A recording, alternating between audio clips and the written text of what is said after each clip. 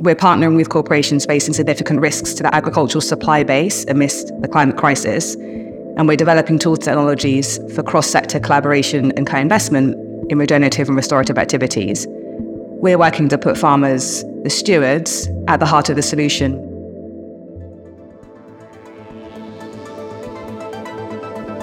Orbiting 250 miles above, the space station provides us with the ultimate view of planet Earth. From this perspective, we ask our guests to engage with 6 questions that orbit around wonder and stories of hopefulness. For the next few minutes, this is our Wonder Space. Welcome to the 121st episode of the Wonder Space podcast. My name is Steve Cole, and over the past 3 years, I have asked the same 6 questions to amazing people from around the world. Questions that orbit around wonder and stories of hopefulness. This week on Wonder Space, we orbit with Anthea Stephenson, who transitioned from a career in the corporate world and Michelin-starred kitchens, and is now pioneering regenerative agricultural solutions, reshaping the narrative on food security, tech, and climate resilience.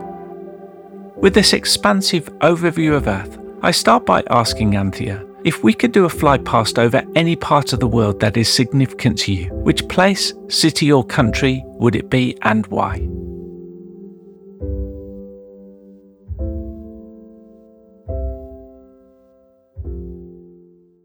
So it would be Manchester, Jamaica, which is where my parents are from. It's a deeply special area to me. Though I visited with my mum, I think a flyby observing the landscapes that had both my parents' childhood selves together would be quite wonderful. At 17, actually, my first visit revealed potentially quite a different life I might have had there if the stars had aligned differently and my parents had stayed but somehow still met and had children, and I was one of them. But it kind of creates a bit of a narrative of gratitude for me with my parents and their sacrifices, kind of seeing their humble beginnings and where me and my brothers have ended up now. So looking down kind of across those villages and landscapes would kind of underscore their journey and hard work, and kind of give me a good sense of pride and warmth for the journey. Anthea, give us a glimpse into your life story so far, with an emphasis on what you are doing currently. I suppose from childhood passions that were centered around growing things, food, and the planet, I've navigated a pretty dynamic career, landing in a space that's now kind of blending all of those early loves. As a second-generation immigrant, academic success was pretty much a non-negotiable. So despite my artistic inclinations, which my favourite subjects are like English, textiles, and geography, my journey led to studying politics, philosophy, and economics at University of Manchester, which kind of balanced my parents' expectations with my humanities-oriented mind. Post-graduation, I spent 4 years as a headhunter in financial services IT. And although I was successful and quite good at that, it wasn't fulfilling. So a career shift brought me to culinary school, eventually working for 9 years in Michelin-starred kitchens. And that chapter wasn't defining, but pivotal in that it immersed me in a world where passion met the plate. And I witnessed firsthand the impacts of climate on our food sources and systems through increased crop failures and season variability. So in response, I founded my first startup, which promoted sustainably farmed produce, and was also aiming to diversify eating habits by showcasing underutilized ingredients and their versatility. Later, I joined a venture builder, which was backed by an impact VC, where I focused on regenerative agriculture specifically and the food system amidst the climate crisis. Agriculture, which is now the second largest sector for emissions, operates within a pretty delicate balance, which is often at odds with the nature it relies upon. So my current and second startup aims to bridge that gap. We're partnering with corporations facing significant risks to the agricultural supply base amidst the climate crisis, and we're developing tools and technologies for cross-sector collaboration and co-investment in regenerative and restorative activities. We're working to put farmers, the stewards, at the heart of the solution with progressive contracting, fostering equality and replenishment. We're still pretty early in our journey, but it's very exciting. For me, fostering integrated and conscious engagement with nature is a growing and unwavering driving force. It seems like it's formed quite a nice narrative arc of where I started and like being on the veg patch when I was really small and growing things and also planting flowers that to varying degrees of success from seeds, and then cooking and food and eating and all that kind of stuff together with just real passion for nature. And then kind of that now being the place I'm sort of now trying to address those problems in a really complicated way later.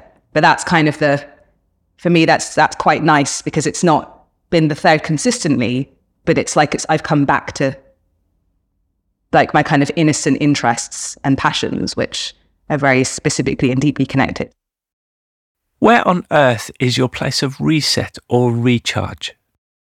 So I'm actually recharged by deep connection. So that's either with other human beings or natural world. So fortunately for me, that can be found in many places.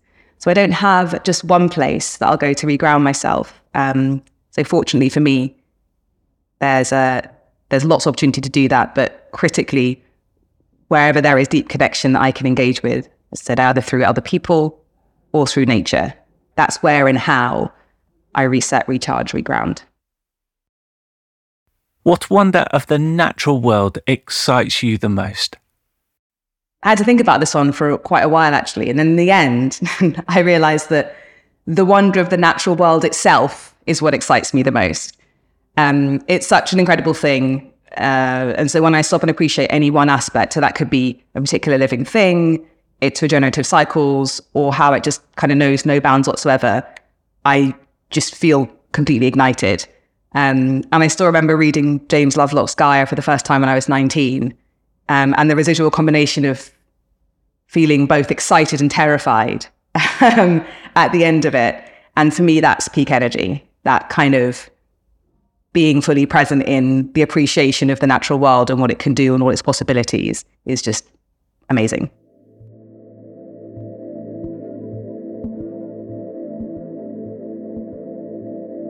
Whilst orbiting around wonder, here is another 1-minute wonder from our friends at Ask Nature, who look to nature for inspiration to solve design problems in a regenerative way.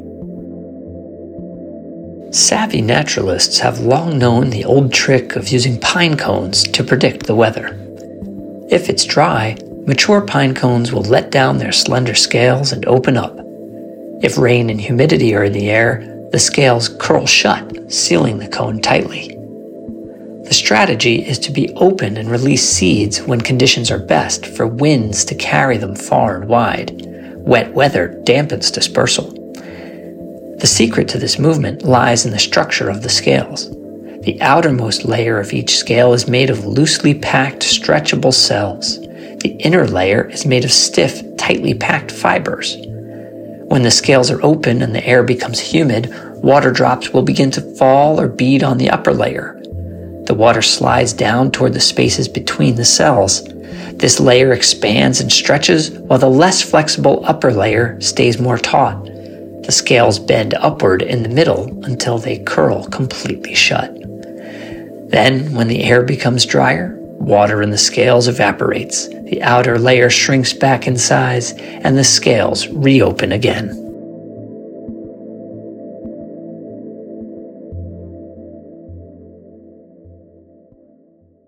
Anthea, what is your story of hopefulness that's not your own, about a person, business or non-profit who are doing amazing things for the world?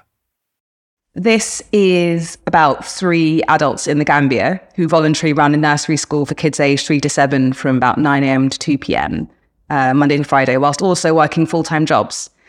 So these people, I met them on a trip to the Gambia about 5 years ago, and they're genuine heroes to me. My trip to the Gambia was slightly random. It appealed mainly due to its renowned safety and friendliness, but was also a bit of just an escape from the British winter before the main airline that took you there collapsed actually through lockdown. So before then. But I heard about the school through some tourists at the eco lodge I was staying in. And so I sort of tagged along with them. And I was really struck by the strong community spirit in the local area. So despite palpable hardships, the locals were maintaining a vibrant and supportive community and probably smiling more than most people do in London. It's such a deeply happy place. But the school itself, it was pretty modest, but really well organised with purely donated supplies. They had a really well-maintained library that reminded me a little bit of the library that I had at primary school. And the heartbeat of the school were these three people who, as I say, they worked late or night shifts as their primary jobs, but dedicated teaching essential subjects at school in the day. And their energy was infectious, which was a mix of resilience and warmth, but really driven by an imperative need for education in a community where many couldn't afford it. So for over 5 years, they provided indispensable foundational education, stepping up where the system fell short so that no child was left behind. The children in the school were not only joyful, but really diligent and engaged, like very enthusiastic in class and clearly thriving under their guidance and really grabbing the opportunity to unlock their potential with both hands, which was so good to see in an area like that. You kind of forget about those places so easily. But for me, the tireless work of these three people really epitomizes the hope and is a bit of a beacon of altruism and commitment for education and community that's both inspiring and humbling. And their story really stands testament to the transformative power of education and the unshakable human spirit dedicated to nurturing and uplifting the next generation. So remembering their selfless acts of service, for me, just generally kind of renews faith in our collective future and the fundamental good of humanity, really. Finally, as we prepare to re-enter the Earth's atmosphere, what insight, wisdom, or question would you like to leave with us? So I suppose it's going to be a two-part question with a call to action. So part one of the question I put to listeners is, if you could change one thing in the world today, what would it be? And then part two of that question, with that in mind, what can you do right now to manifest even a small part of that? And then the call to action is, go do that thing.